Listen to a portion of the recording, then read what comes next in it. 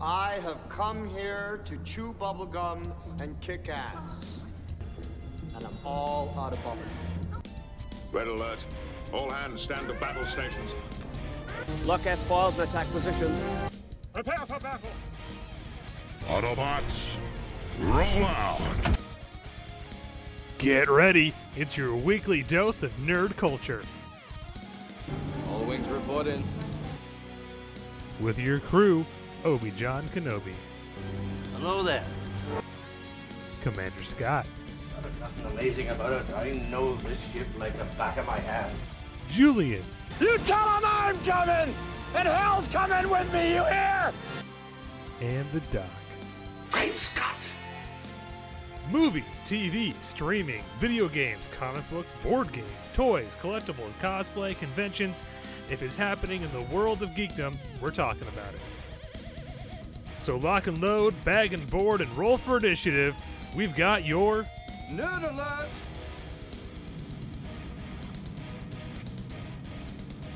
Hello there, it's Obi-Wan Kenobi, your favorite host in all of podcasting, and welcome to a very special episode of Nerd Alert.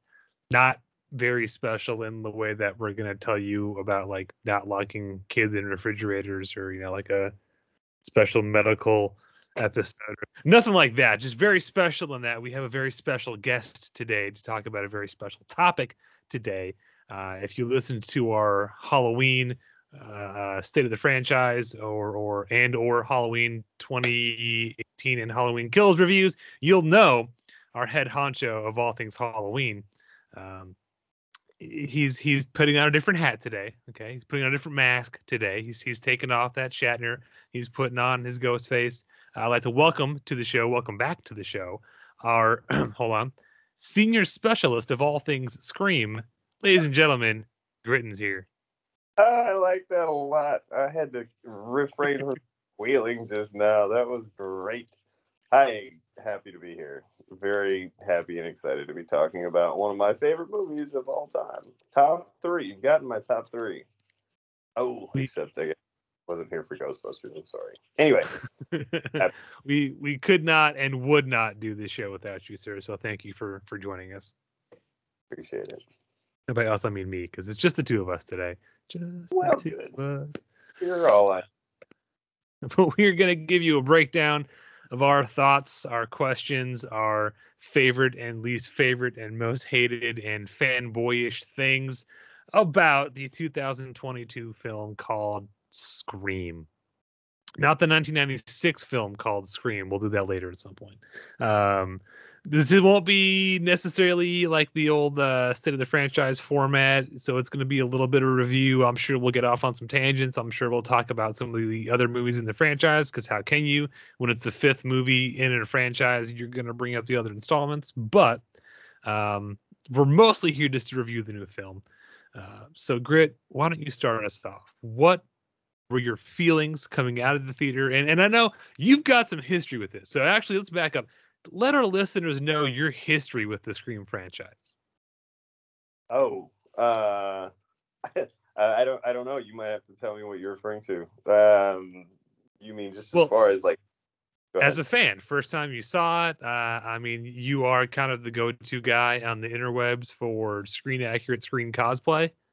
Yes, indeed. Go check me out, JCG Cosplay on Instagram. I can make you a robe from Scream. Okay, so I guess going all the way back, I got a funny story about Scream. The first one, I was in 6th grade, came out in December of 96.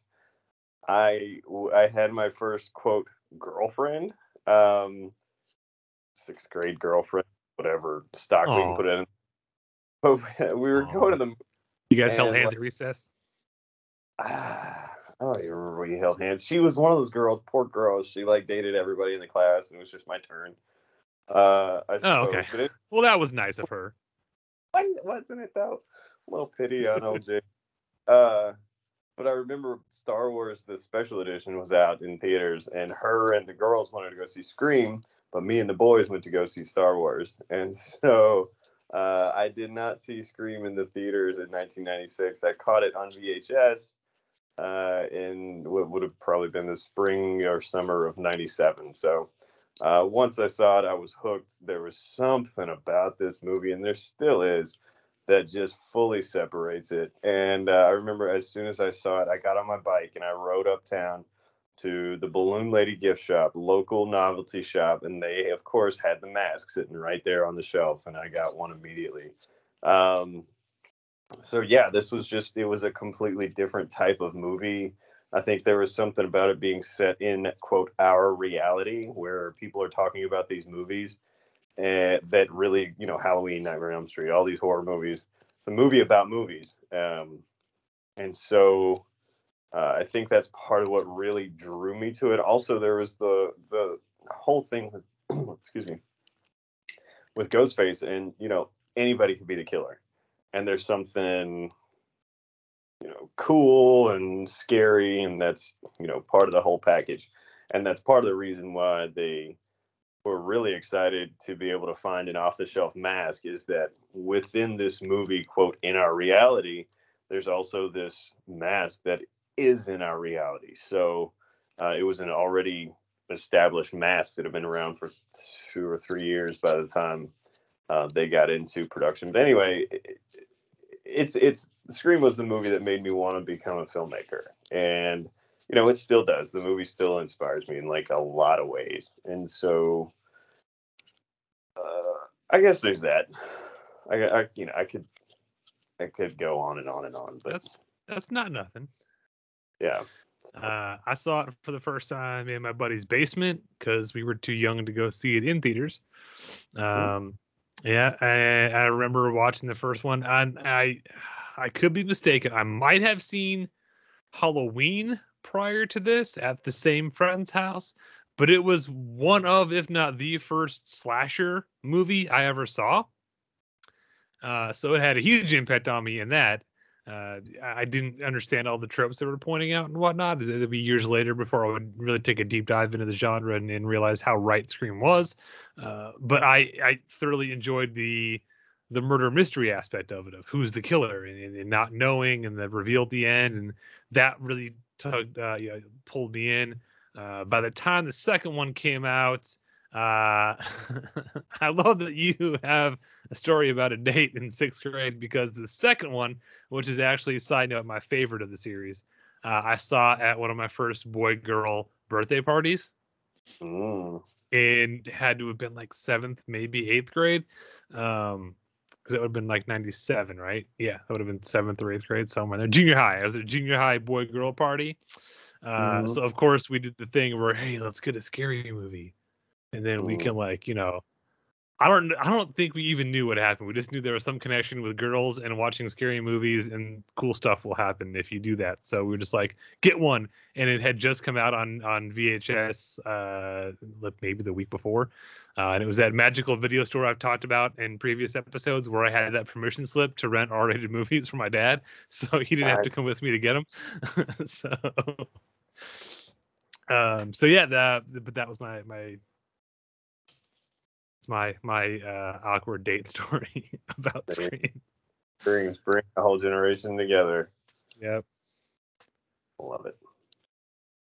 But let's spend a little minute. So in 96, when the first one comes out, the slasher genre isn't necessarily dead, but it's on life support. Pretty close. The slasher era was, you know, it dominated the 80s. But by the time you get into the early and especially mid 90s, it had kind of puttered out. You know, we'd put out 8, 9 Friday the 13th movies by the time Scream came around, and 5 Nightmare movies, because New Nightmare came out around this or before this. Yes, it's you know, these franchises have been around a while. They'd kind of been played out. The genre, it was so cheap and easy to do. So many people were making slasher movies in the 80s because they knew they could sell them. As long as, you know, hey, we spent $200,000 on this, and we'll get it in circulation at the drive-ins, and we'll make our money back. And, you know, they were everywhere. So the genre, as every genre does, it has its time, and then it kind of fades away, and then you get there's studies and cool papers you can look at about how, like, the life cycle of a genre. But one of the things you inevitably come around to is, in a genre, parody of the genre, where you're openly mocking the tropes of the genre, and then eventually you come into essentially a rebirth of the genre, where you've taken those tropes and stereotypes into account, and now you've kind of remodeled the genre, and it comes out again. And Scream is really interesting because it is both of those things in one movie. Mm-hmm. Maybe not so much spoofing, that's more scary movie, but like you said, it's the first, maybe second, I guess you could argue, New Nightmare. It's the first slasher movie set in a world where slasher movies exist, and the characters in the movie are aware of the tropes of slasher movies, and we're allowed to have our tongue firmly in our cheek and poke fun at ourselves. And even though the movie doesn't, it's not a parody of itself, but the movie has no problem, taking the piss out of itself. It has no problem poking fun at itself and kind of deflating itself to be like, hey, yeah, like we're taking ourselves seriously, but we understand this is still a movie. Especially in the sequels, it gets much further down that road, but we'll get there when we get there. But it was, like you said, it was new and fresh, and it was that combination of recognizing the tropes and still following a lot of them, but pointing out, yeah, we know this is a dumb thing. Never say I'll be right back, because you won't be. Stuff like that.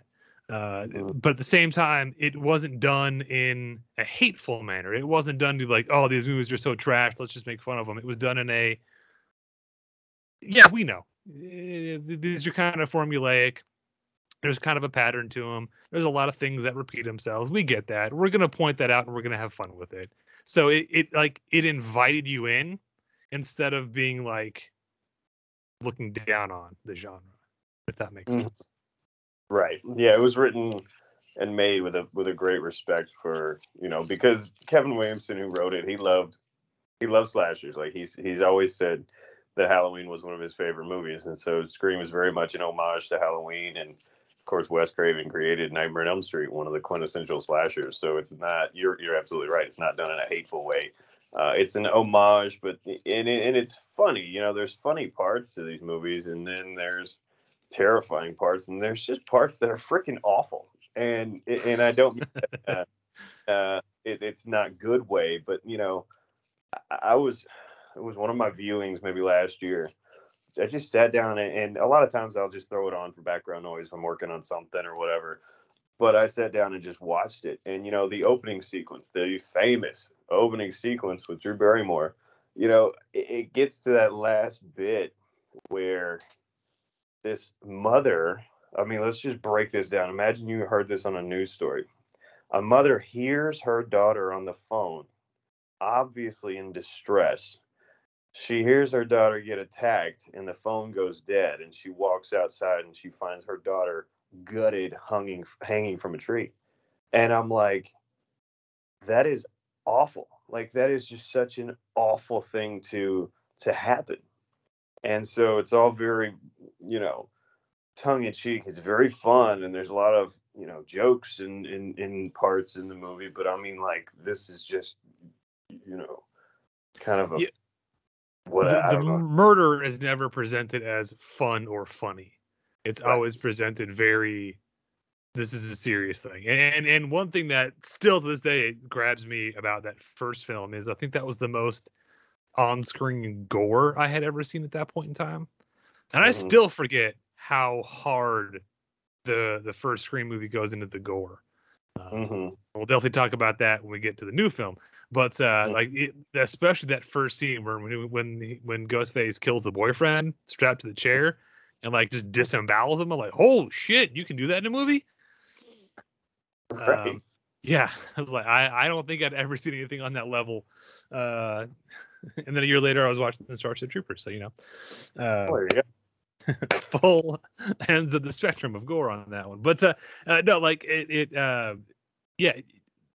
When things get serious, the movie shifts gears, and it never presents the murder of teenagers in a fun or funny or glamorous way. It's like, no, this is like shit got real now. Yeah. So it's just a well-written movie. That first one is, I don't know. I hold it up as, like I said, it's one of my top three. and I just love it as much now as I did then. It's crazy. It's a very well crafted film. I will give it that. If you never watched the sequels, the first one is a very well crafted. It's definitely a slasher movie. I hate people. Well, it's not really a slasher movie because I feel like that like denies it. Like, no, it's absolutely a slasher movie, but it also leans much more into the murder mystery side of it, because if you go back to like the original Friday the 13th, they were trying to bring that angle into it of that you don't know who the killer is till the end, and then obviously with each movie after that, and the thing in most slasher movies is you know who the killer is because they're kind of like larger than life. You know, Jason Voorhees, Freddy Krueger, Pinhead, Leatherface. They're all these kind of like larger than life. They all have like a gimmick or like a gimmicky weapon. You know, you want to devolve that. You get to stuff like Slumber Party Massacre with the giant drill, and like My Bloody Valentine, where they wrote it around. Hey, you could put a guy in a miner suit. That'd be a creepy villain for a slasher movie. Cool, write that movie. That's kind of the killer you had. And this one, it's like you pointed out, like they leaned into we don't know who the killer is, and the killers, when we see him, are masked, and they point this out in the movie itself, but the costume and the masks chosen by the killers, even when the movie came out, you could go to any Halloween store and buy it off the shelf. So there was it's stripped down that whole like the killer raised up on a like, there's some otherworldly kind of serial killer. It's just like, no, like it literally could be anybody. And that was, at the time, something we hadn't really kind of circled back around to. Right. In the slasher genre. For sure. But so it comes out, makes all the money. Kind of like I said, the embers of the slasher genre were starting to die down, and this is the gasoline dumped right on top of it, because the rest of the 90s were defined by everyone trying to be Scream. We're strictly going to limit ourselves to the actual Scream movies, and not because we could do an entire episode and maybe it'd be fun to do the best of the worst of the We Want to Be Scream movies from the 90s. Look at you. I know what you did last summer. But a year later, and I did not realize until I was doing research for today, I did not realize how fast Scream 2 came out. But it was a year later, 97. Yep. Damn. They did not waste time. No. Scream 2 hits. Well, they are hot, right? Yeah. And to their credit, brings back a lot of the same people in front of him behind the camera. Wes Craven's back. Kevin Williamson's back. Everybody who survived the first movie is back. And then you look at the rest of the cast they added, and it's kind of like a who's who of like up and coming, about to be huge 90s actors. Jada Pinkett before she was Jada Pinkett Smith. Omar Epps, Timothy Olyphant, your girl Sarah Michelle Gellar, Joshua Jackson, Jerry O'Connell. It's like, oh yeah, like if you were alive in the 90s, like this cast is the 90s. That's it. Absolutely. And it I love Scream 2. And we don't need to spend a whole lot of time on it, but it's I would say you can make an argument it's not as good as the original, and in fact the movie itself has the whole sequel argument. Could it ever be as good as the original? Well, it can't be, because it's inherently derivative, because it's a sequel to something else. You can debate that, fine. But at the very least, I think Scream 2 stands toe-to-toe with the original as far as story and character and doing what you want a sequel to do, which is, oh, that was awesome, give me more of that, but make it somehow different. Like it does that. Yeah. I mark Scream 2 as the best horror sequel of all time. And that's probably a bold statement, but if you say horror sequels, I don't think you can get any better than Scream 2. And I think Scream 2 was a fantastic follow-up to Scream 1. So yeah, it's one of my favorites. And I think that opening sequence where there's literally a mirror held up to this audience, and it's like, what is wrong with y'all?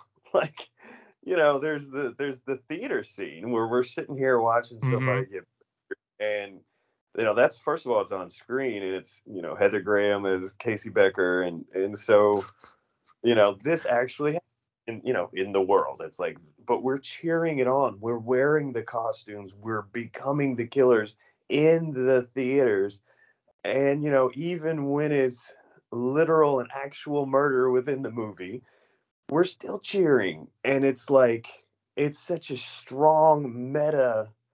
I don't know that I've ever seen such a mirror in front of an audience the way Scream 2's opening sequence did, and it's like I don't know how else to say it except what's wrong with you? Yeah. Like, why are we sitting here watching and cheering on this murder? Because this is awful, and I don't know. I keep saying awful as well. It's bad, but I'm with you 100%, and I want to just add one more. Like, what I love about I agree with everything you just said, and what I think makes it, what dials it to 11 when it's already at a 10 is the movie itself doesn't try to force any message about that on you. It presents it, and it lets you draw your own conclusion from it. It isn't beating you with a message of being like, hey, look how bad you are. Like, there's no character to come along and say, like, oh, wow, how terrible this is. Like, just know, like, it presents it, and you get it or you don't.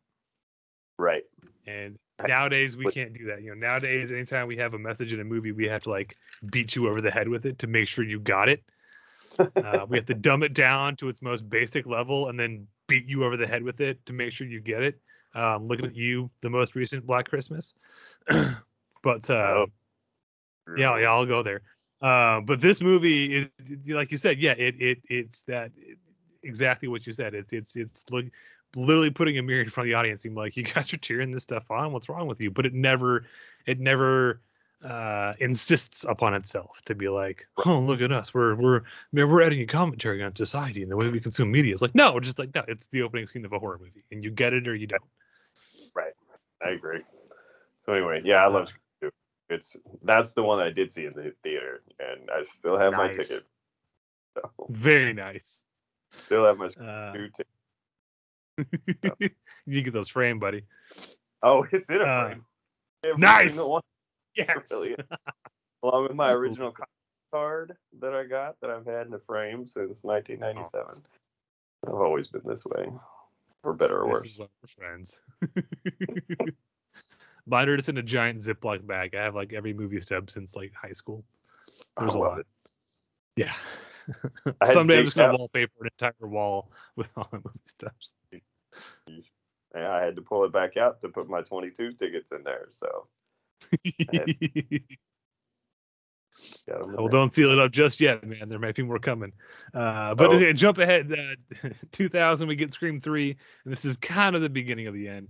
And I know there's a myriad of production issues with this movie about the writer being busy with other projects and not being able to come back, and only having Neve Campbell for like 20 days or something like that. So it's Scream 3 is not anyone's intended version of Scream 3. It's the best we could do on, with the circumstances they were working with.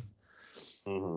Which is not to say it's not a complete loss. And I did rewatch 3 and 4 before I went and saw the new one, because they were the ones I was least familiar with. And it's got some moments. I like the idea of, a slasher movie on a movie set. Because again, that whole meta movie within a movie, holding up a mirror to yourself kind of thing, like that's an interesting setting for a slasher movie. I love Parker Posey playing the actress who's playing Gale Weathers, and the fact that the two of them get partnered up a lot. I forgot about how funny her and Courtney Cox were playing off each other. That was fun. Maybe doesn't belong in a slasher movie, but that was fun. Because this one, the thing for me is the tone swings wildly between goofy jokes with like Patrick Warburton, the bodyguard, Patrick Warburton, the bodyguard. I can talk. And then you get stuff about, especially in the post Me Too era, of producers gang raping actresses in their secret hidden screening rooms. It's like, whoa, dude. Whoa, hard left turn. Because I forgot all that stuff was in there. Yeah, ironically, of course, it was a Miramax movie. Miramax, formerly owned by the Weinstein brothers. Bob was more involved in the Scream series than Harvey was, but can I cuss on this show? Never mind. Let's move on. Yeah, moving on. So that happened. It was no one's favorite movie.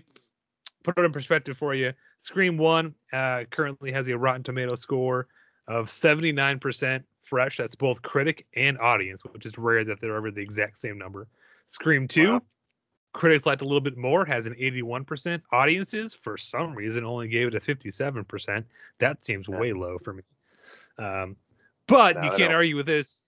Scream 3, critic score 41, audience score 37%. So pretty steep drop off there. Yeah.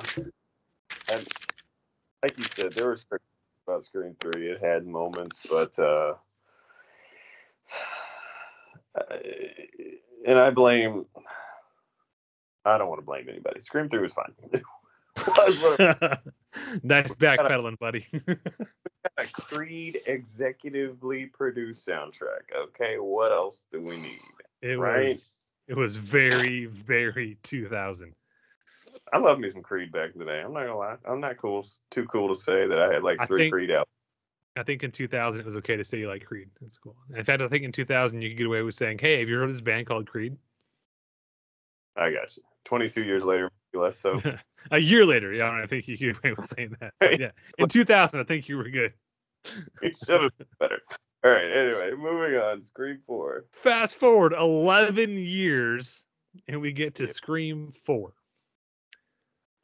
Return, Wes Craven. Return, Kevin Williamson. Thank God. And as will become a theme with all these movies, and all the surviving cast of most of the surviving cast of the previous film, we get some people. Anyway, the big three are back. The show is back. Nev Campbell, Courtney. I can't talk. Nev Campbell, Courtney Cox, David Arquette. There we go. See it written down in front of me, and I can't say it. They're all back, and we get a whole new, fresh cast of new faces.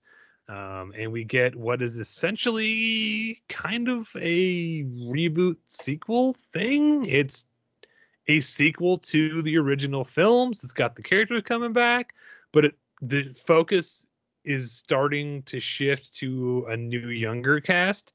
And we have a lot of cast members who were kind of like fill-ins for previous characters in the first few movies.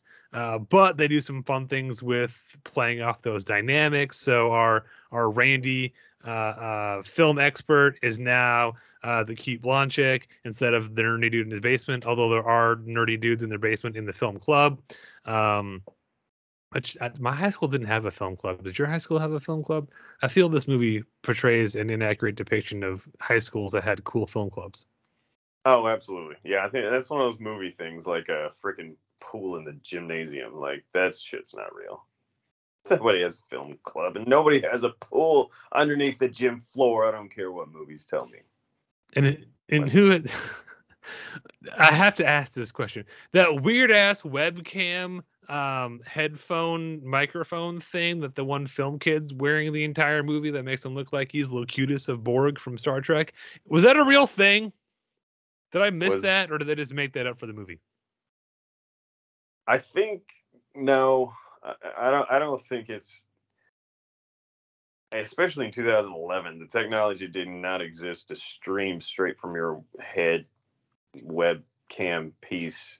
I don't know, maybe he had it hooked up to his phone, but I don't think, 11 years ago, they weren't able to stream consistently like that. I don't think. It just bothered me on a nerdy level. Yeah. Because even in 2011, I was like, that looks made up. But yeah. Sorry. Anyway, Scream 4, your thoughts, sir? Well, Scream 4 and Scream 3 suffered from, going back to the studio. The freaking producers, Bob Weinstein, would not keep his nose out of the freaking movie. And that simple fact was part of the detriment, I know, to Scream 3 and definitely to Scream 4. Because Scream 3, your writer's situation was all screwed up. All right. Scream 4, Kevin Williamson is credited as writing the thing. But if you read Kevin's Scream 4 script, it is not what we saw on screen. So at some point, Bob Weinstein decided that he knew better than Kevin Williamson, despite the fact that Kevin Williamson's Scream 1 script was more or less untouched. it went into production. You know, of course, every movie script changes as you're shooting it, but his Scream 1 script was pretty much it. Now, he had an outline at the end of his Scream 1 script for Scream 2. So Scream 2 was already planned. Scream 3 was planned too, actually. So there was an outline.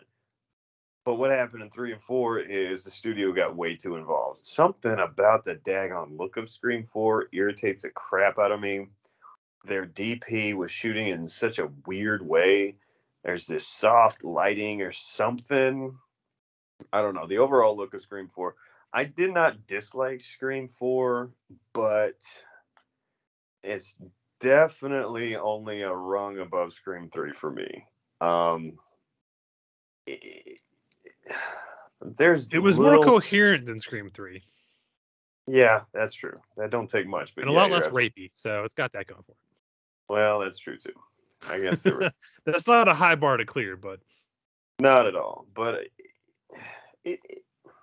one of the things that they're doing, are we spoiling it or not?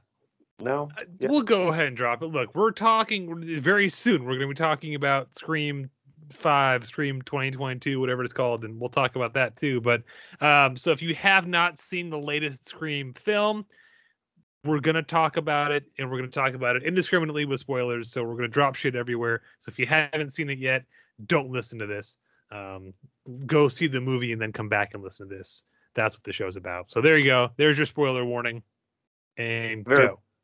We're going to have a great discussion. So overall, like I said, I didn't dislike Scream 4. They had a giant-ass knife in Scream 4 for some reason. I think it's super cool. Well, whatever. The deaths in Scream 4, I remember when there's a moment, of course, when I think Olivia, the friend across the street that they watched through their window getting murdered, was like one of the most intense kills in any of the Scream movies. And I remember being in the theater and sitting there like, wow, this is something else. Like this is, I had the thought, I said, this ain't your daddy's Scream movie, which is ironic because Scream was my movie. Now I'm a dad. So anyway, I remember that. Now there's a moment where there's a shot of Sydney where she steps back and she sees exactly what's going on, and the music hits. And so there were moments throughout the movie that I'm like, that was awesome. I feel like there's a lot of different bits and pieces that could have been done in a better way. It's hard for me to go back and criticize the work of the late, great Wes Craven, of course, personal hero of mine. So, I ain't trying to come for Wes on Scream 4, but it's not the strongest entry. So but it had its parts for sure. Yeah, so put that back in perspective. Rotten Tomatoes, and yes, I know Rotten Tomatoes score is not the definitive, is a movie good or bad metric. I understand that, but it does help give you a kind of understanding of the general feeling of both critics and audiences when it comes to a movie. It's the clearest, easiest way to kind of get that across. So before you get angry about me using Rotten Tomatoes, I get it. That being said, Rotten Tomatoes score currently on Scream 4, 61% positive, critics 56% rating from viewers, which still seems kind of low, but it's better than Scream 3. So honestly, I feel like 3% is high. Did you say 63? 61 from critics, 56 for viewers. That's common folk. Which puts it 1% below Scream 2, which I still can't get over. Scream 2 only has a 57% audience score. What movie were you people watching? That's bullshit. Somebody's cooking those books, man. I ain't going to accept that number at all. Yeah, it's fine. I project it as well. So the movie obviously was hoped to kind of revitalize the franchise, and it didn't. And I'm not saying it's a bad movie. It was an okay movie. It's got a few interesting new characters. Like you said, it's got some cool moments in it.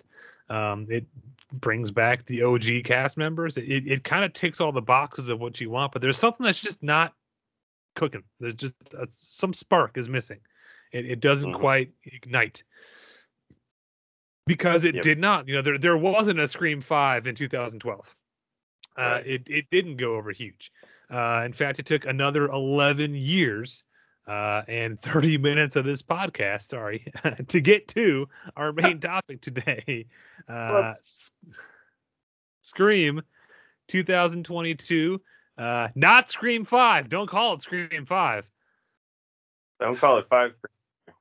I saw that. Yeah, this ain't no Fast and Furious movie. Right. It's not 5 Cream.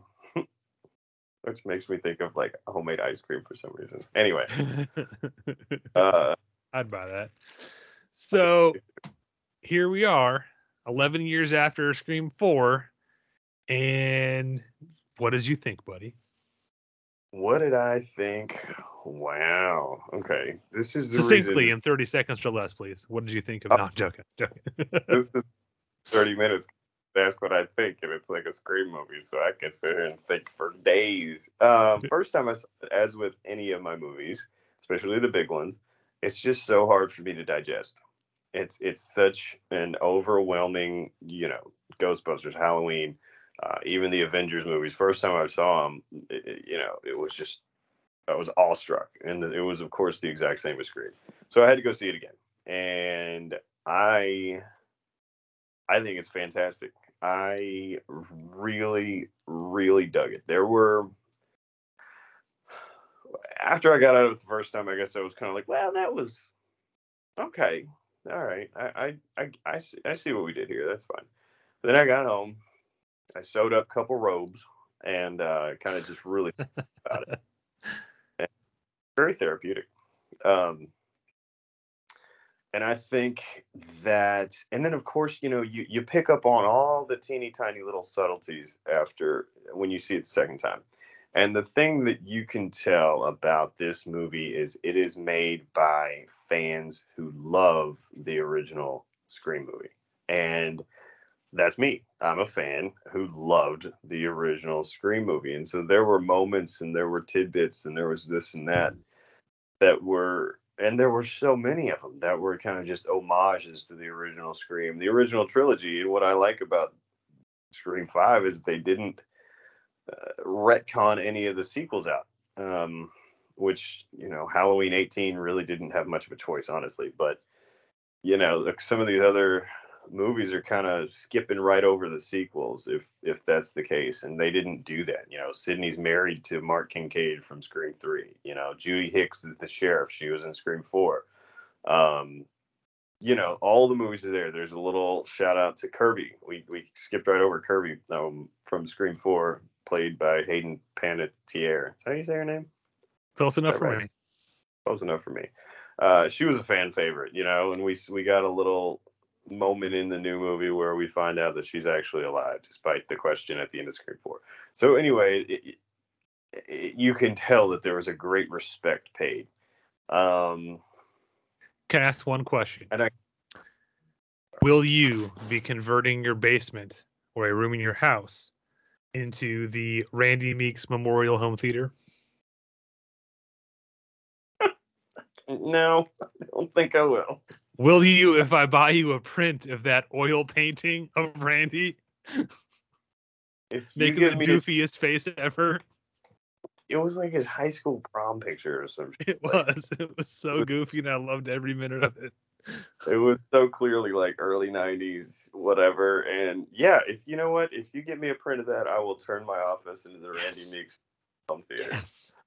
Dunzo. No, that was the thing that I loved is you talk about, there's tons of Easter eggs, and I know you spotted a lot more than I did. But the thing I liked is it acknowledged the events of the first film in very subtle ways. So, and I would not call the Randy Meeks Memorial Home Theater subtle because it's a giant, 3 foot by 4 foot oil painting of Randy above the fireplace with a plaque on the wall. It's pretty in your face. You'd have to be be looking at your phone to miss it. But there's also some smaller stuff, like when we first meet Dewey.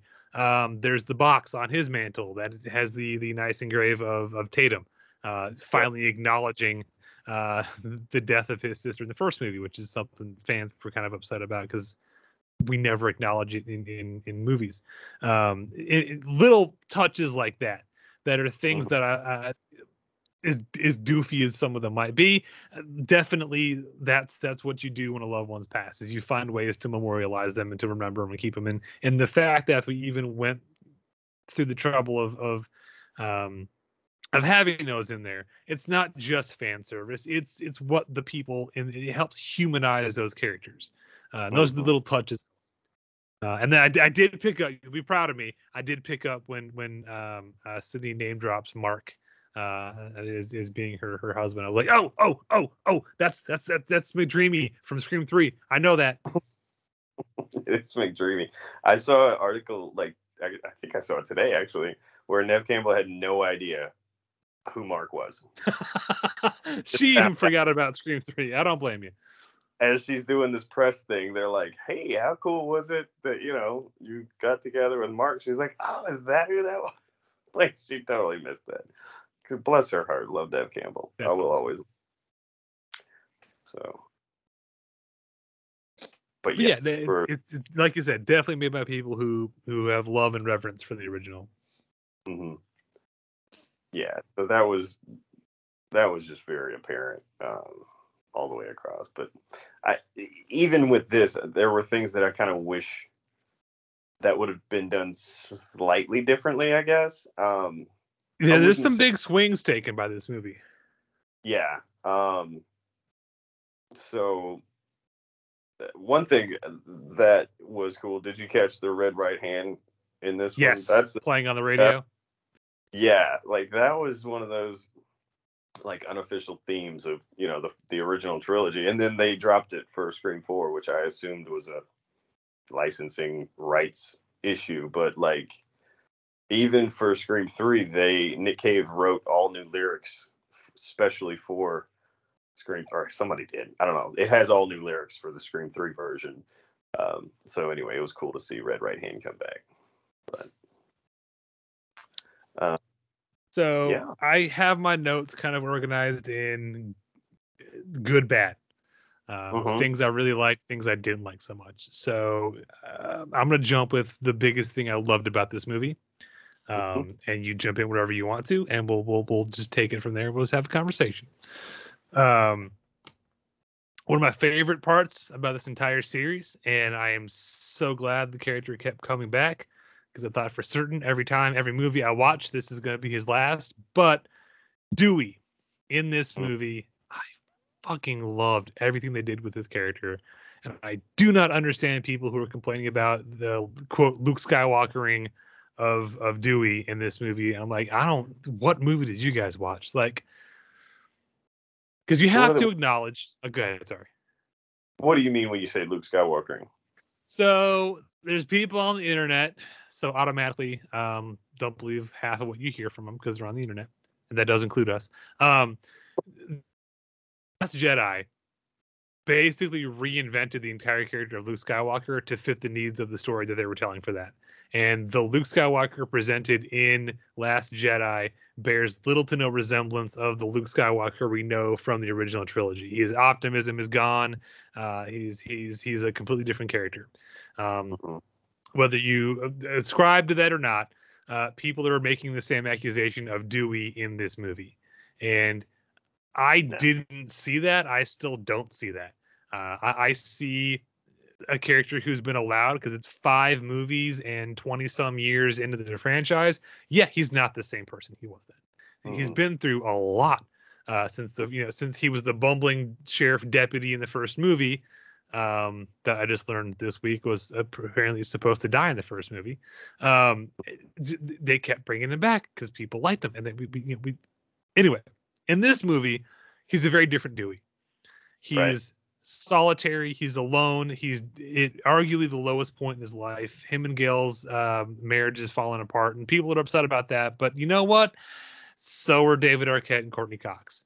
It would be super awkward to force them to be in love with each other in a movie again when they've gone through a not so great divorce in real life.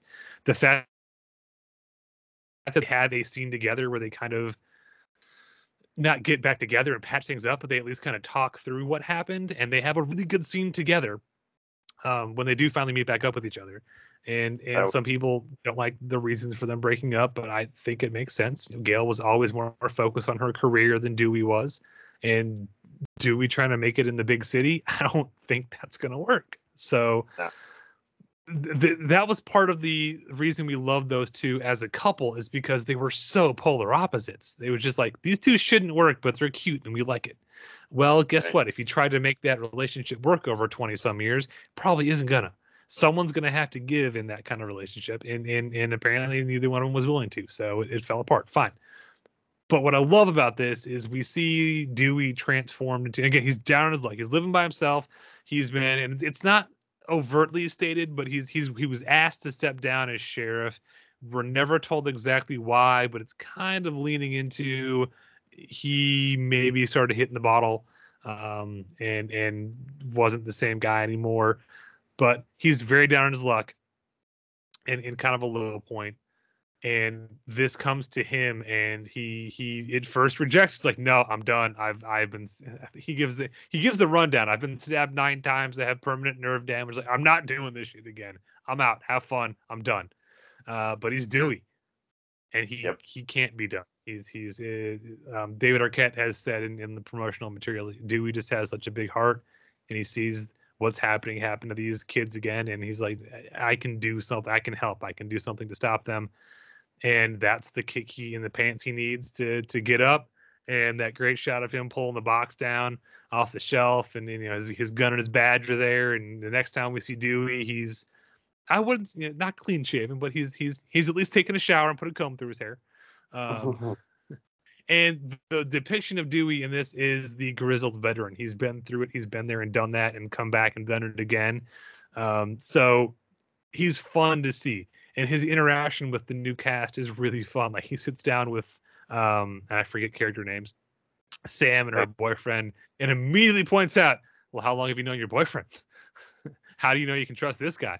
Like, he's so, and it's fun to me. He's so kind of removed from all these people. Like, he doesn't really have personal relationships with any of these people. So he just sees everyone as, well, you're a possible suspect. You're a possible suspect. And he's just pointing out all the, like, the things people should be noticing that they aren't, because they're already, like, connected to these people. Like, well, it can't be them. They're my best friend. It's like, yeah, but do you really know anything about? Like, he's so great. The way he just kind of, like, puts holes in everyone's ideas and stories and theories. And then we get to see Dewey be a fucking badass in the hospital scene, which I'm hoping we can talk about without getting misty-eyed. Because I texted you this in the theater. I was like, I did not expect to get misty-eyed in a Scream movie, but here I am in the theater pretending I'm not teary-eyed. Because Dewey goes down in this movie, but I think it's a well-earned death, and I think it's as good of a death as the character could hope for, especially a character who was supposed to die back in the first movie. He gets that again. He gets to save the day. He gets to save the our protagonist. He gets to finally be the hero he always wanted himself to be back in the first movie when he was kind of like the bumbling deputy. He's come full circle. He's I'll use the Luke Skywalker. He's the full Jedi Knight now. He's gone full on Dr. Loomis at this point. And people argue he makes a dumb decision to turn around and go back. I'm like, no, that's him making sure he's been through it enough. He knows if I don't go back and confirm this person's dead, they're not going to be dead. It's not him being dumb. It's him being like, no, I've been through this. I know I've got to go back. And you could argue, yeah, he should have put one in the head when he was first firing, but he was in a fight and adrenaline, and it's a thing. I don't think it makes the character any dumber. As soon as he went back and it was like, oh, this probably isn't going to go well. And it didn't, but I think he's given a very noble death, and I appreciated that. And his death brings meaning to the rest of the story, because at this point in the franchise, one of those legacy characters has to die. Those same 3 have been coming back for 5 movies now. One of them's got to go, or we're never going to believe any of the other ones can go. Yeah, that's true. Yeah, I thought they're going to have such plot armor. It's going to be ridiculous. Yeah, that's true. Yeah, I mean, I thought that they did a great job with Dewey. I mean, you kind of feel bad for Dewey, and he's sitting there watching Gail on TV, and he's just so giddy with her. He still loves Gail, and there's no way around it. Dewey, he's not a big city guy. He's a small town guy, and it was no question he was going to end up back in Woodsboro. But the scene with him and Gail, that's when I got teary eyed. That's when I messed it up. When I talk to each other and kind of go over, because you can tell they both love. I mean, there's just love there, and I'm sure, I couldn't listen to that and not also think about David Arquette and Courtney Cox. Yeah, and of course, there's still feeling between two people. You have a child, and there's just a connection there, and so I thought that was a brilliant scene between the two of them. It was brief enough to where it didn't clog things up, but it was thorough enough to where it kind of gave them some peace, I guess it seemed like.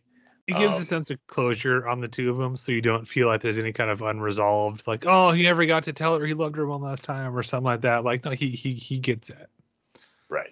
He even gets to have a conversation with Sydney one last time. Which I love. As soon as he finds out there's murders going on, he immediately calls Sydney, hey, don't come to Woodsboro. Yeah, that's what he says to both of them, but neither one of them listen. So, and I thought the touch with Tatum was a beautiful little touch. Did you catch the Courtney Cox Scream 3 bangs joke? I did not. No. Hey, and it's right before Sam and Richie show up. She's on the news, and you hear her say something about, now let's talk about these bangs. And then it cuts off, right? He answers the door. And back to her, and she says, if that ever happens again, somebody needs to stage an intervention. So it's pretty good. So nice.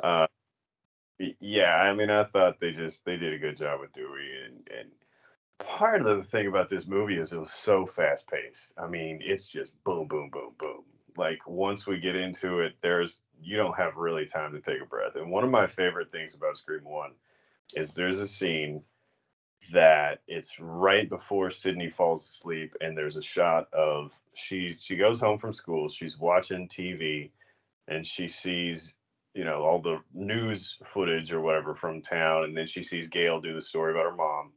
And then she walks around for a minute. So anyway, it's a very calm scene, but there's a shot with the music of the sunset. And to me, that's the kind of thing that none of the other Screams had, was that moment to pause and kind of catch your breath and prepare for kind of what's coming or something. I don't know. There was that moment. And if I could have had maybe 2 of those, that would have been awesome, but the pace of this movie would not have allowed for it. It just wouldn't have happened. It would have hit it. It would have, it would have been a brick wall. So anyway, I'd like to see that more in whatever we get next. But anyway, I forgot where I was going with that. I thought they did a great job.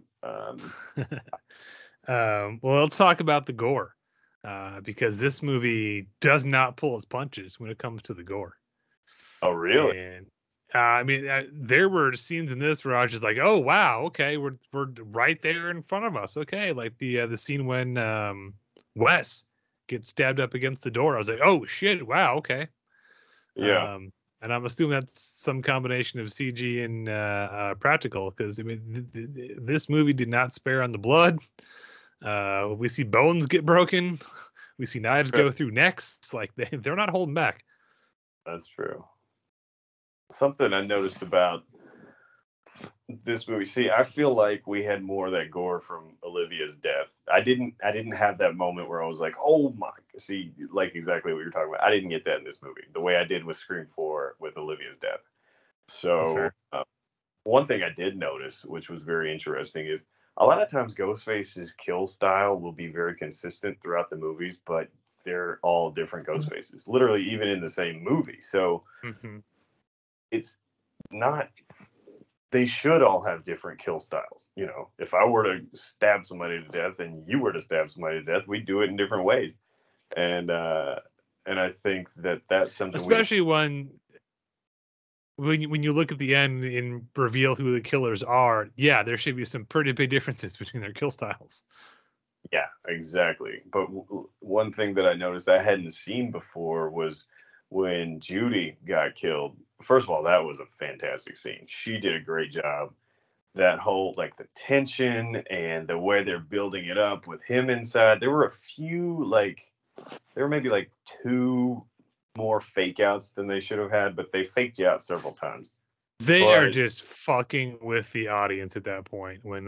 So Judy Hicks has already been killed in the front lawn, and we know the killer's coming for Wes, and Wes is just getting ready for Mom to come home with dinner, and they're clearly enjoying messing with the audience because every time they can, like, oh, walk by a doorway where it's blacked out. Oh, I'm going to open this fridge, which covers up the whole frame. Like, they're just, you know what's coming, and they're just having fun teasing it out. yeah, and they did. Yeah, it maybe goes a little bit too long, but still, I thought that was fun. Yeah, but the way that Judy was killed, he stabs her and she falls down, and then he just viciously stabs her over and over and over, just in the chest. There was no slicing, there was no gutting. It was angry, repeated, fast stabs, and that is a different type of kill, which I hadn't seen before. It was just, and you know, that says something different about the character that's doing the killing too. So there were some different things, but yeah, the bones breaking. Poor Jenna Ortega got all messed up several times. Think of the end of the movie. Had a rough time. Oh well, she's a pincushion. Like, yeah, pretty much at this point. Yeah. So anyway, but yeah, I didn't get that Olivia, like, drop jawed, like, oh, moment in this one, but overall I thought it was very well done. I just kept waiting for a cut or something as the knife got closer, and they just kept it on there. I was like, oh, okay, no, because it reminded me of that scene at the end of Saving Private Ryan, where it's like Wes is fighting against the knife, and the killer is slowly overpowering him, because it's not just like a quick stab, like the knife is just slowly going into his neck.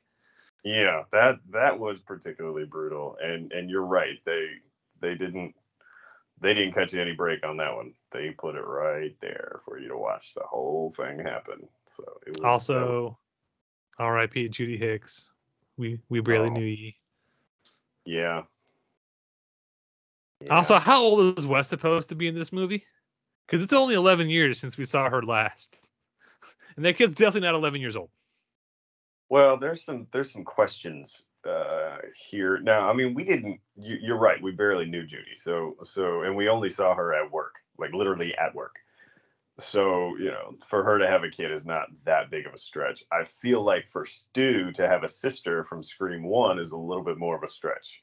Like, where the Stu's sister when he was having a big party with everybody there, you know, like, where was Mom? Like, did they just take the daughter on vacation to Europe or something? You know what I'm saying? Like, that was a bigger. Oh yeah, that's. I kind of have it in my sort of negative situation, but let's. So, this film seemed to be a little obsessed with having as many characters as possible somehow connected or related to characters from the original movie, to the point it felt like they were kind of bending over backwards.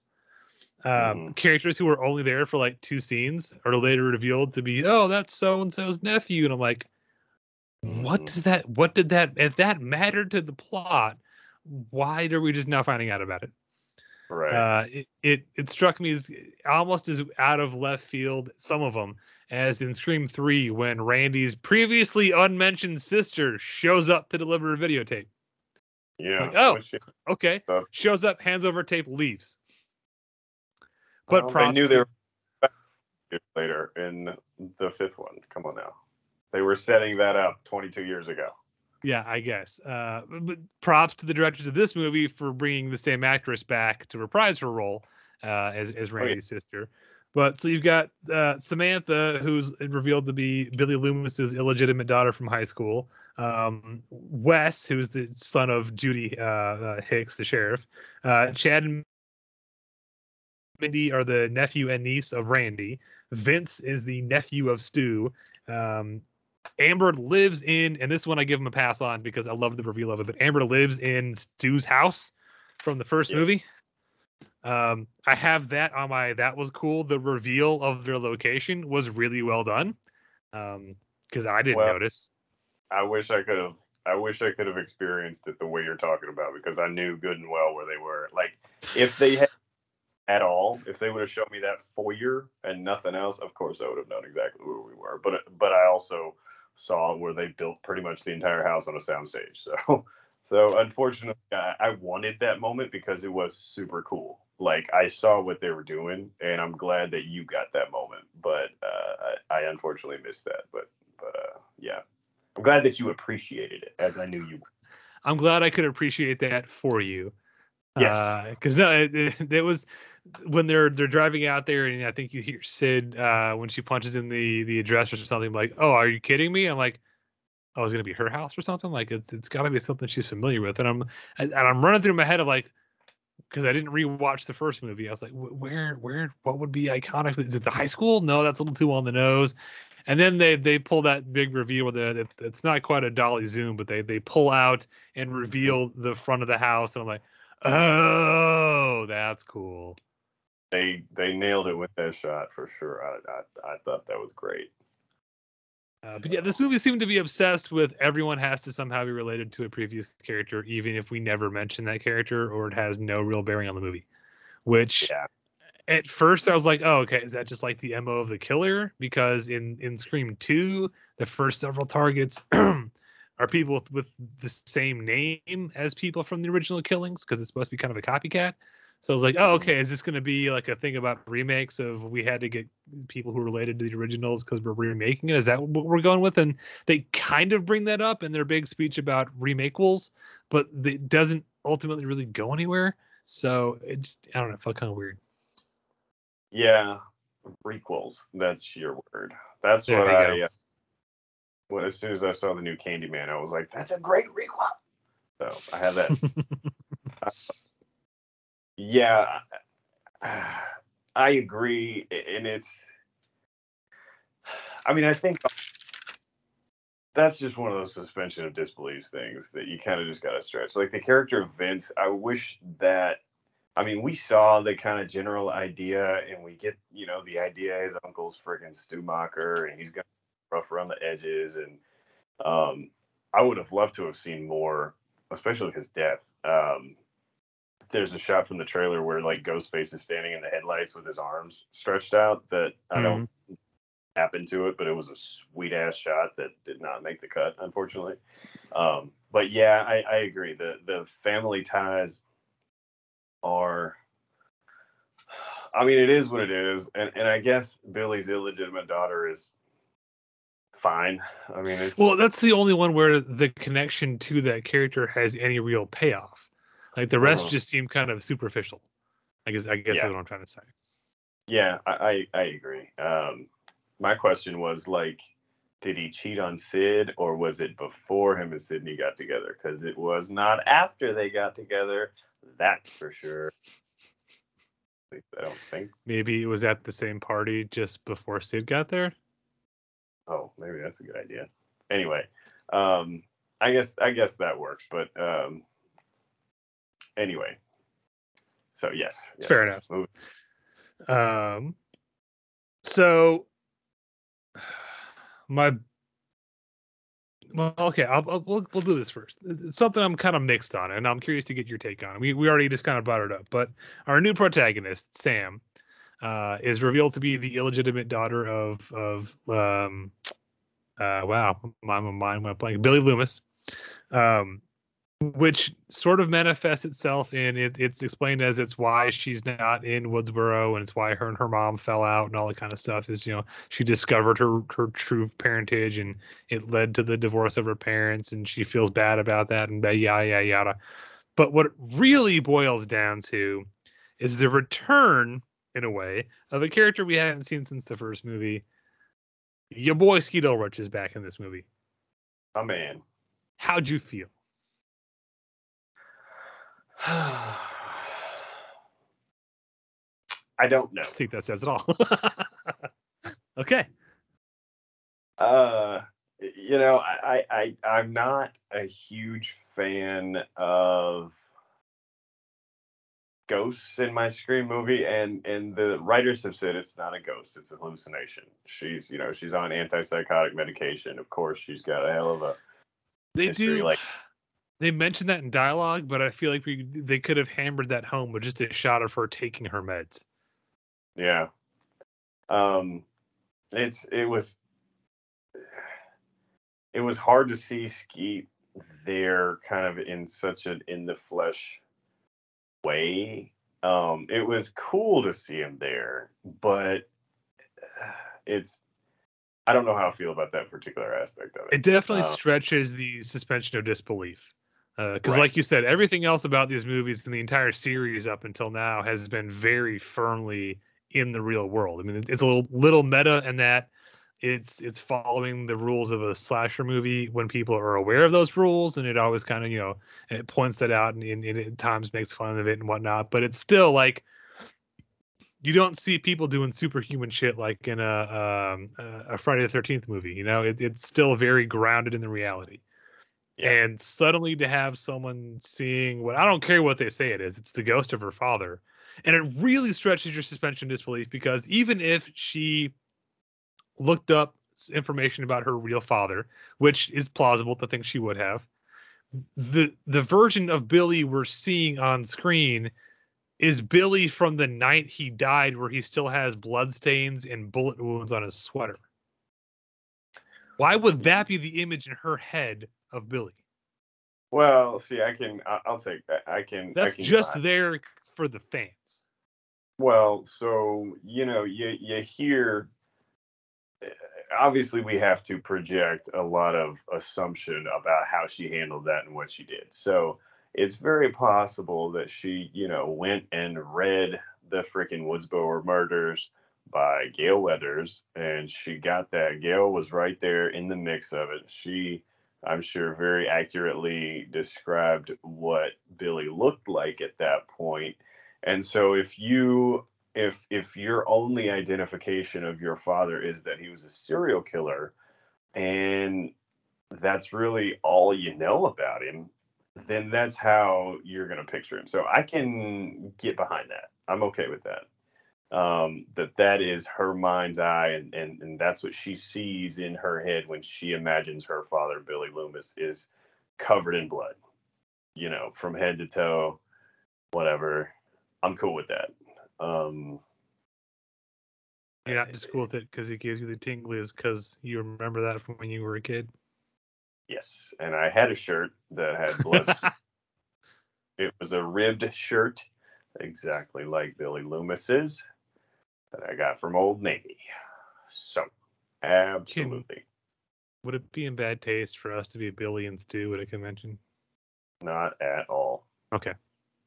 I don't know if you and I are really gonna, you know, physically be able to convey that, but I'm sure people will get it. Some 90s clothes. I'll put some blonde highlights on my tips.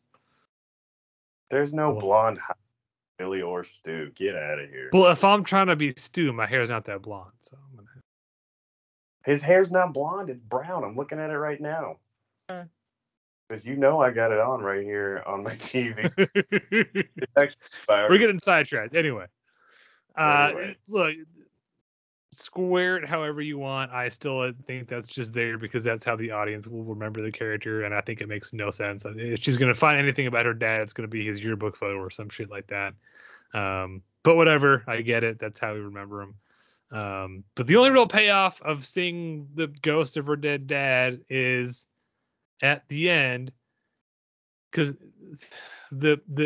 I guess it's supposed to be that's the manifestation of like her darker side pushing her to do bad things, and she's trying to resist it. And at the end of the movie, she finally gets to let loose and go crazy on the Scream killer, who's her boyfriend.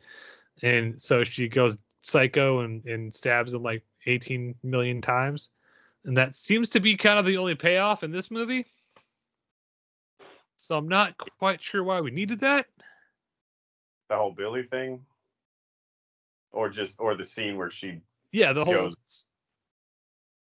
No. The whole point of why is she seeing her dead dad seemed just to be the payoff of, oh, that's why she goes crazy at the end. I don't know if you have a different read on that than I do. It was cool to see Skeet there, with his Billy shirt on, his Billy hair, more or less. I could have done without it, and that the movie would have been stronger without it, honestly. I mean, there are ways to convey what she's got going on, what she has in her head, without just literally giving us a corporeal, flesh and blood Skeet Ulrich, Billy Loomis on set. There was another way to do that I think would have been a little bit stronger, because I think that to me, it takes me out of it. It's like, yeah, and if you're gonna take that big of a swing, there had better be some really good payoff for it. Yeah. Now, I did love her. And I don't think oh no, that's cool, but I don't think you needed the ghost of her dead dad to get there. Right. I don't think so either. You just found out your boyfriend of at least 6 months has been attacking your sister, and is a creepy internet pedo dude. I don't think we need any more motivation for her to go ape and stab the dude. I think if you're going to take that big of a swing of her seeing her dead dad, there needs to be some really significant payoff for it, and I don't think we got it. No, I don't think so either. But maybe that's... Go ahead, sorry. No, wait. You finish your thought. Okay. Maybe that's the seed being planted for further sequels. I don't know. But in this movie, I feel the payoff is not quite that much. Yeah. So why'd you call him a pedo dude? Because he was Alex Amber? Was that you were going for? Yeah, the age difference of him and what's her name, and I know the actors are age appropriate, that's fine, but within the context of the movie, he's at least in his 20s and she's still in high school. She looks young too. I mean, she's a young looking actress. She can pull off high school, no problem. I mean, it was bugging me the whole time, trying to figure out what I knew her from. So as soon as I got out of the theater, I IMDb'd it, and she's one of the Manson family people from Once Upon a Time in Hollywood, which makes this the second movie I've seen her die by being lit on fire. By fire. Yep, that's exactly what I said. I said, well, she's pretty much the same way she did in Once Upon a Time in Hollywood. She's carving herself a really cool niche in Hollywood. If you need a young actress who can play a psycho who gets lit on fire, she's your girl. That's your girl. I got to tell you, I'm not a fan of her. I think it's just those two characters. I mean, those are only two things that I know her from. But that's all I've seen her into. So both movies, I'm like, you know what? Fuck that girl. Like, I don't like her. And that's the character. And so maybe if I actress in something else where she's not a little psycho who gets lit on fire, then maybe I'll change my tone. I tell you who I did like. One of my favorite characters in the whole movie, and I've seen her in several things, was Jenna Ortega. Is that how you say her last name? I think she's fantastic. I saw her, I think first time I saw her was in the Babysitter sequel, and then she was on the second season of You, maybe. Anyway, I thought she was fantastic. As far as the younger actors, I thought she was the best one, and I thought she was far better. And I don't know the actress who played Sam, but I thought she was way better.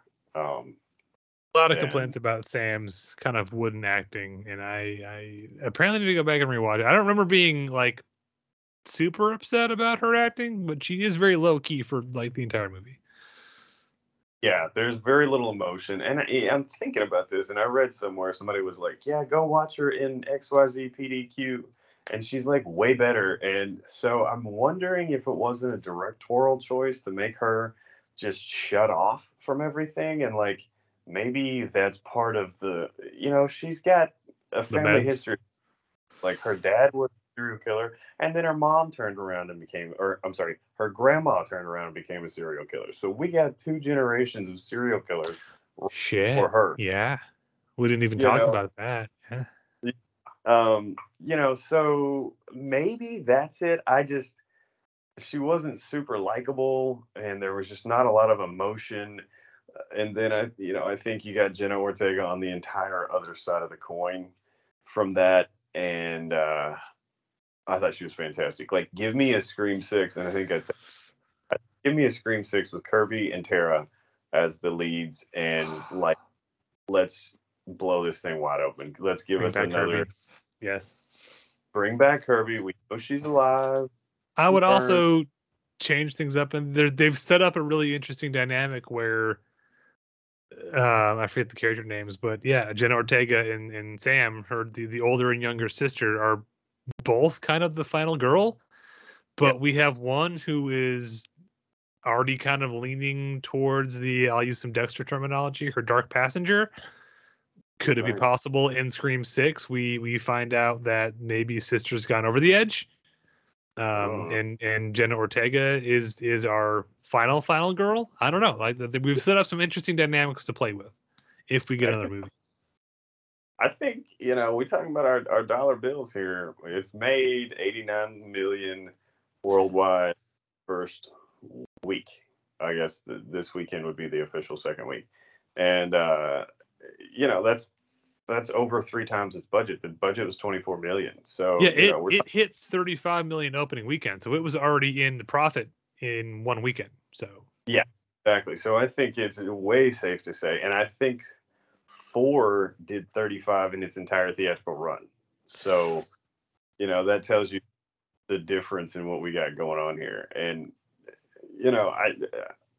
I think the filmmakers are talented. I think they did a really good job.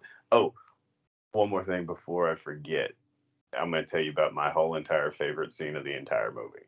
Okay. And it's one of my favorite scenes of any of the Scream movies ever made, including now I'm really excited. It better be good now. That's the hospital scene. I thought that was I just thought it was awesome because you see something we've never seen before in any of the Scream movies. And that is okay. You know what I'm talking about? Of course you know what I'm talking about. This Dewey hospital. getting killed? Huh? Dewey getting killed? No, before that. Oh, okay. Okay. Sam's on the phone with Ghostface. Freaking Tara is trying to roll down the hallway as fast as she can.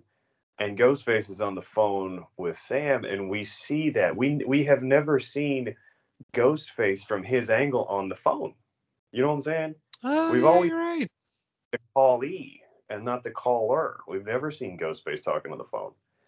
And the way that he's slowly walking behind Tara, and he knows that he's in full control, and Tara is terrified, and he's talking on the phone, and just the suspense. It was really cool to see Ghostface just stalking behind her slowly. That was one of the coolest. And I don't know, the lighting, just the whole deal of that. It's a cool scene. Yeah, it's great. It's classic cat and mouse slasher stuff. Yeah, and we don't see the Ghostface side of that a whole lot. A lot of times I have a phone call with Ghostface, and then Ghostface pops out, and he's exactly. He's there's not much of that stalking. He's looking in the window, he's doing all this creepy stuff. But you know what I mean? We don't. It is a bit more Michael Myers than Screamface or Ghostface. Sorry, but it was kind of gets the wind knocked out of it when you find out it's a high school chick the whole time. Yeah, that was one of my suspension of disbeliefs that really get. That's what I was going to mention about Scream 4 is both Roberts and Rory Culkin are like 5'3". Yeah, and Dane Farwell, who played I don't know who played Ghostface in 5, but Dane Farwell, he played Ghostface a lot in the first. He's played him a lot, not every single time, but he's like 6'2" or something, or 6'1" maybe. And it's like that juxtaposition, and especially when Dewey gets killed, I cannot force my brain to believe that Amber killed Dewey, Ghostface killed Dewey. Like Ghostface. Yeah. As the agglomeration character of all 5 movies, this being is who killed Dewey, not bitty little Amber, who's like physically the way it's staged. Ghostface at that point has 2 knives and lifts him up off the ground. Right. Yeah. And I again, I thought, well, maybe I saw that scene, and maybe they switched places after Ghostface gets shot or something. Maybe it was maybe it was Randy Quaid's kid, but no, that's definitely sorry, Dennis Quaid's kid. But no, it's definitely he's on the elevator, so it can't be him. No, that's one of the fanboy theories that there's a third killer in this movie, is that whole Dewey scene. And well, I mean, she claims it, of course, at the end. She said, I killed Dewey, and now I get to kill you too, or however she phrased it. She was talking to Gail, but that one's tough for me. See, well, that leads me to a thing I wanted to bring up, because I kind of had that same hope at one point, because I was hoping to see somebody else come back in this movie.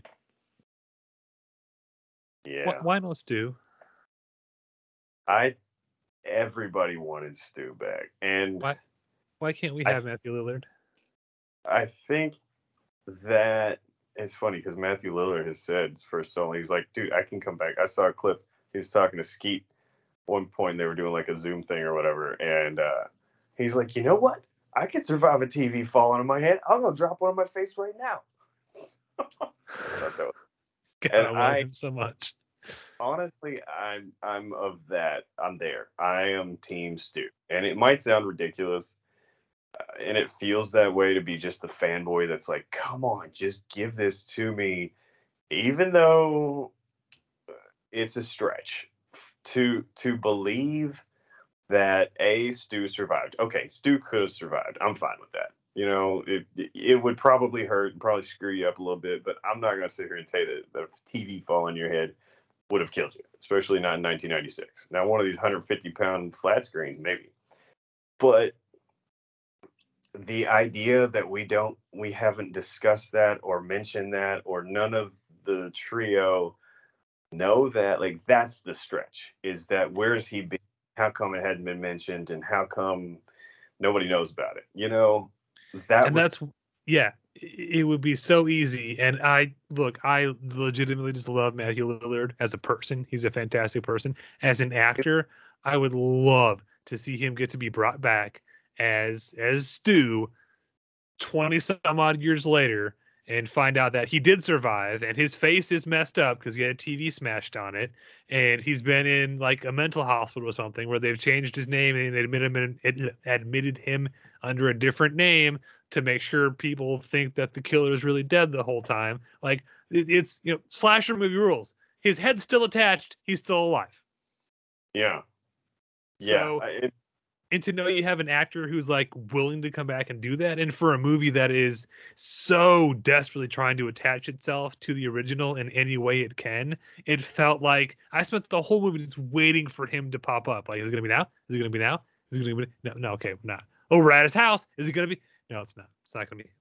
Like, it was very crestfallen because I thought, like, for sure, like, this movie is so trying to tap into anything it can with the original. That's got to be what's coming. And no, it's not. Yeah, I think it would be brilliant, and I think that there are so many brilliant ways to do it, and for him and Sydney to maybe have some kind of something, it can happen. Like, in our little fanboy mind's eye, it can happen. Now, whether or not they would ever greenlight something like that, it could happen. And you're right, in a slasher movie, or you just mentioned slasher movie, but there are bigger suspensions of disbelief than Stu being alive. You know what I mean? Yeah. Like, I believe that way before I believe that freaking Emma Roberts stabbed Artie. You know what I'm saying? Like, that's the shit that's stretched for me. And, I don't want to keep coming back to the Dewey thing, but I would believe Stu being alive before I believe this girl freaking killed Dewey. Like, I'm not. Especially in the way we see Dewey get taken out. Right. And that leads me to my other. I was let down by No Stu, but the one thing that still kind of gets me about this movie and it keeps me from saying, oh, it's fantastic, is it's great up to a point. I think the third act kind of lets the movie down because when we finally reveal who the killers are and what their motivation is, it is perhaps the weakest, dumbest motivation of any Scream movie yet. That includes Scream 4, which was pretty weak. Scream 4 is pretty weak. I agree. The motivation was, how you mentioned that the opening of Scream 2 held, I said it held a mirror up, and you said that it does it without being kind of in your face about it, and it's Preachy, just yeah. the reveal of the killers was a huge mirror that was being shoved into your face, that was like pressing on your head, that hurt, and that's what it was. It was too much. It was too aggressive. And it was commentary on toxic fandom, and I get it. And these are the fans who love the original, and they have a passion for it, and nobody even cares anymore.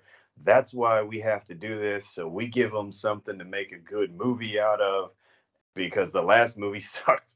And it's literally about fans who didn't like the movie enough, and so they literally go start killing people because they didn't like Stab 8.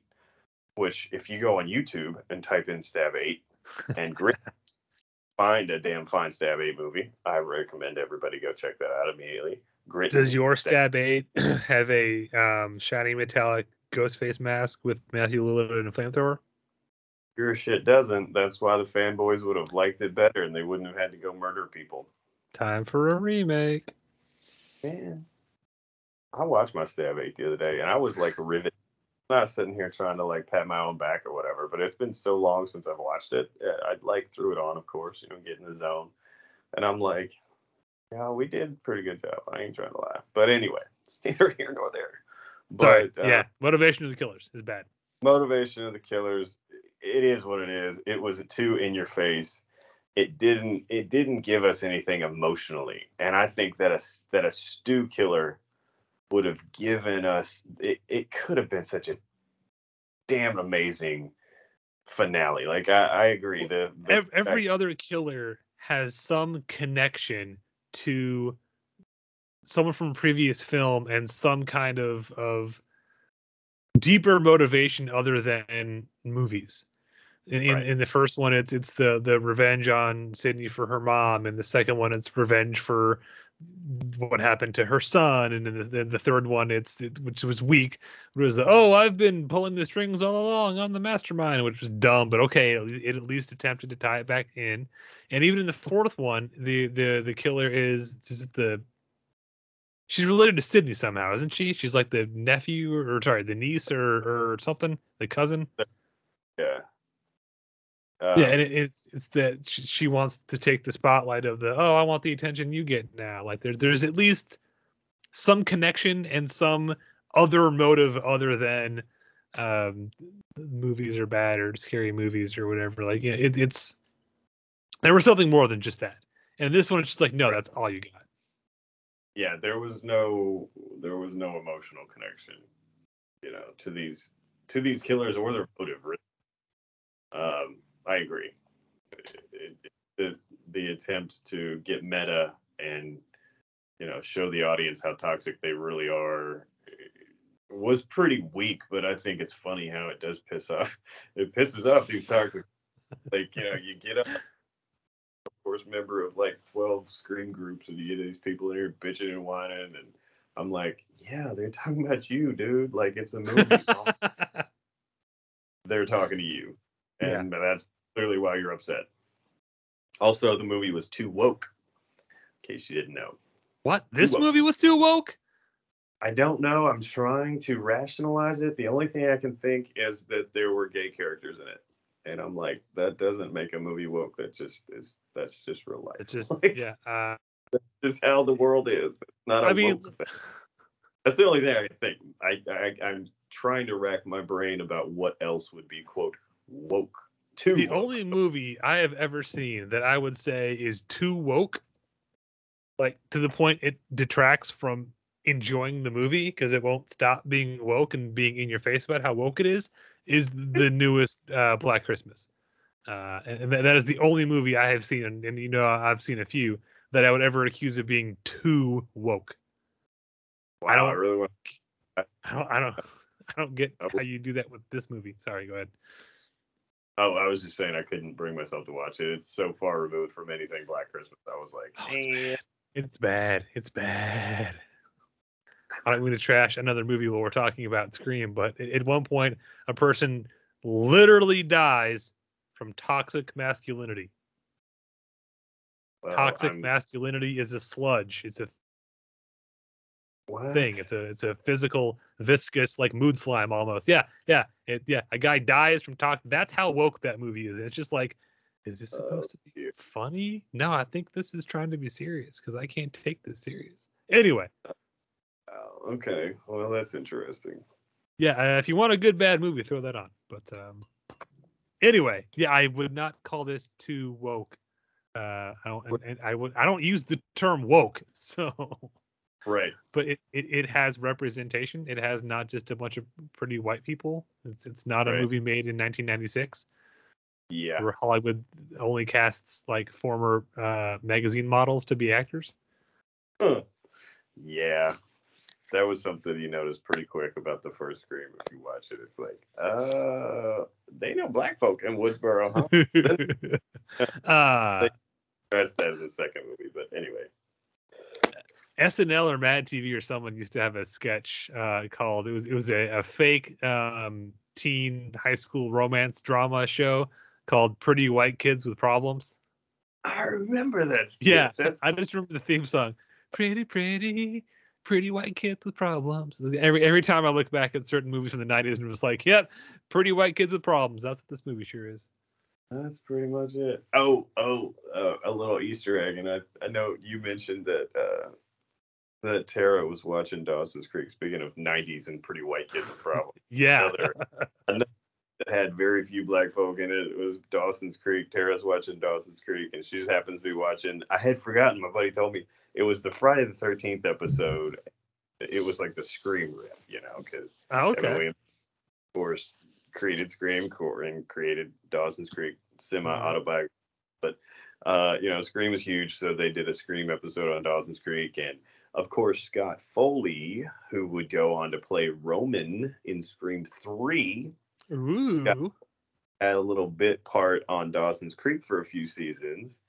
And in that particular episode, he was the one who was like calling Jen all day long on Friday the 13th to try to creep her out. And that's the episode that Tara was watching in the hospital. And I'm like, of all the episodes, that's fantastic. And that's another one of those things, like, you can tell the filmmakers are, first of all, they're like our age, of course. And I'm like, well, why are they making a Scream movie if we're all the same age? And I'm just sitting here doing my thing. But anyway, there's nothing wrong with my thing. But anyway, I'm like, that was just a great little throwback that I thought was fantastic. It's the little things, If you'll forgive my pun, because this is a slasher movie, that's a deep cut. It's a deep cut, right? If ever there is one, it's which exact episode of Dawson's Creek they're watching, because that's the kind of shit I notice. It's just that's it. No, I remember texting you like, "Oh, dude, Dawson's Creek's in this movie. They got your number," and you just texted back with exactly what episode it was, and I was like, "Yep, I expected nothing less from you, Grid." That's right. That's exactly right. You can't get no Dawson's Creek past me. Nice. Any final thoughts on Scream 2022? I just want to point a finger at them and say, I don't care if you hang a lampshade on it. I freaking hate rebootquels when they had the same exact title as the original movie. That's stupid. You can point out how stupid it is within your movie. That doesn't make it less stupid. I agree. That doesn't make it okay. It's appreciated that you acknowledge how stupid as hell that is, but that does not make it okay. I fully agree. Oh, man, my final thoughts.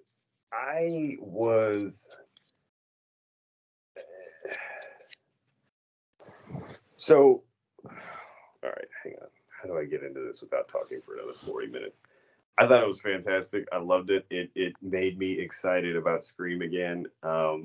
Whenever I watch Halloween 18 and Kills, it's hard for me to connect it to the 1978 movie. I love them both. I loved 18. I thought they did a great job. To me, it's hard to consider that a sequel outside of story, right? Because it's just so different. The tone is different. The mask is different. The 78 filmmaking 40 years later is different. And so I love it all, but it's hard for me to connect it. And I was worried that I would have a similar reaction with this because it's going to be different, period. It just is. And that's fine. There's nothing wrong with it. It's got to be different. if it's just the same thing over and over again, then it's redundant, and you get a little bit of Force Awakens, aftertaste in your mouth. So it did enough to be different that it was fresh, but it still felt like a Scream movie by the time I got done with it. And I'm sure part of that is the timelessness of the mask and the iconic mask that doesn't change. And, so that's part of it. Of course, seeing the legacy cast members back made it feel like a Scream movie. But I knew that all the legacy was going to have a smaller part even than in Scream 4. But I thought it all worked. I freaking adore Neve Campbell. I think she is just beautiful. Seems like a sweetheart. And I've talked to her a couple times. The second time I made an idiot out of myself. Did I tell you about that? I'll tell you about that later. We're doing a whole special show about that now. My Lord. It's fun. I'll tell you my Pink Power Ranger story. It'll be fun. There we go. We'll have just a terrible, embarrassing celebrity encounter story. Yeah, I got a video of mine, and I literally will not watch it. I can't watch it. Anyway. So, yeah, those are my final thoughts. I thought Ghostface looked great. I thought the robe was awesome. It was a little less sparkly than some of the previous robes, which means that I got to find a new fabric along with come up with new patterns. So that's where I am on the 22 robe. But the more I think about it, the more I love it. I think it's great. And I hope we get more. And I don't see why we wouldn't at this point. And if they got a strong script, if they can bring it. Now, they have said that it wasn't really planned as it's not like they were trying to open up a new trilogy or anything. But if movie and they called it, two separate trilogies, whatever, sure, let's do it. I don't know that we need to do, 6, 7, and 8 or anything like that, but no, I coming into this, I was in a different spot, thinking about Scream, and I was kind of like, let this be it, because the franchise, this one is so permanently up its own butt about the first movie, and everything has to tie back to that. It's there's only so much story you can mine from a story that was only intended to be one movie. But sitting here talking to you about it and looking at what's on the board, I would kind of really like to see another movie where we have Sam giving into her dark passenger, and if we're going to reveal that Stu is still back, and if we're going to go back to the well of the first movie one more time and tie it all off, I'm game. Mm-hmm. But if we're going to go back to the well and try to get 3 more movies out of it, I'm out. I think at this point, tie off the original and take a cue, and I can't believe I'm saying this out loud, take a cue from the MTV show. You've got Ghostface. You can do Scream with just Ghostface. You don't have to have Woodsboro and Dewey and Sydney, and plenty of other horror movies have only had the killer come back and then replace the cast every movie. You can make it happen.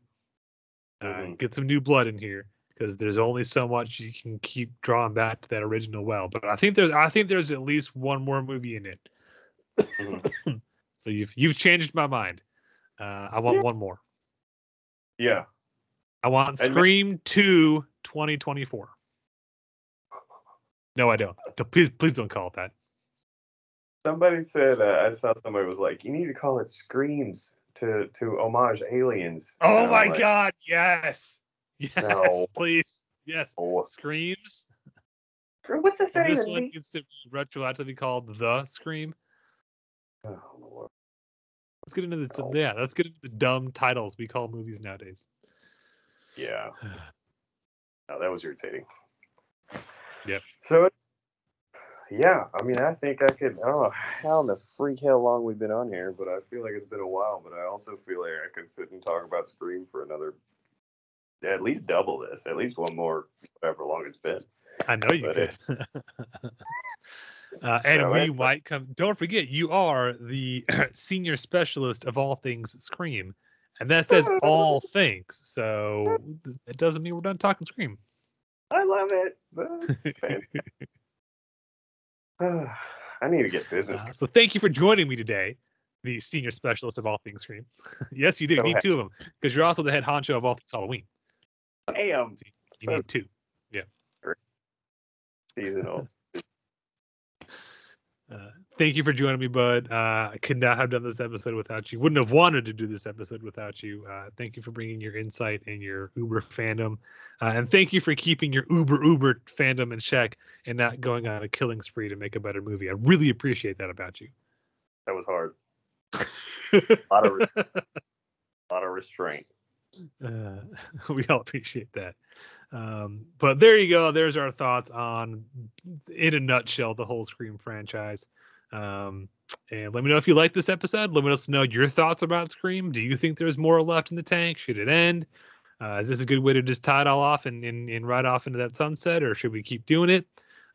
What slogan should we use to hashtag bring back Stu? Or where's the stew? I don't know, whatever you want to call it. Let us know in the comments. We'll talk later.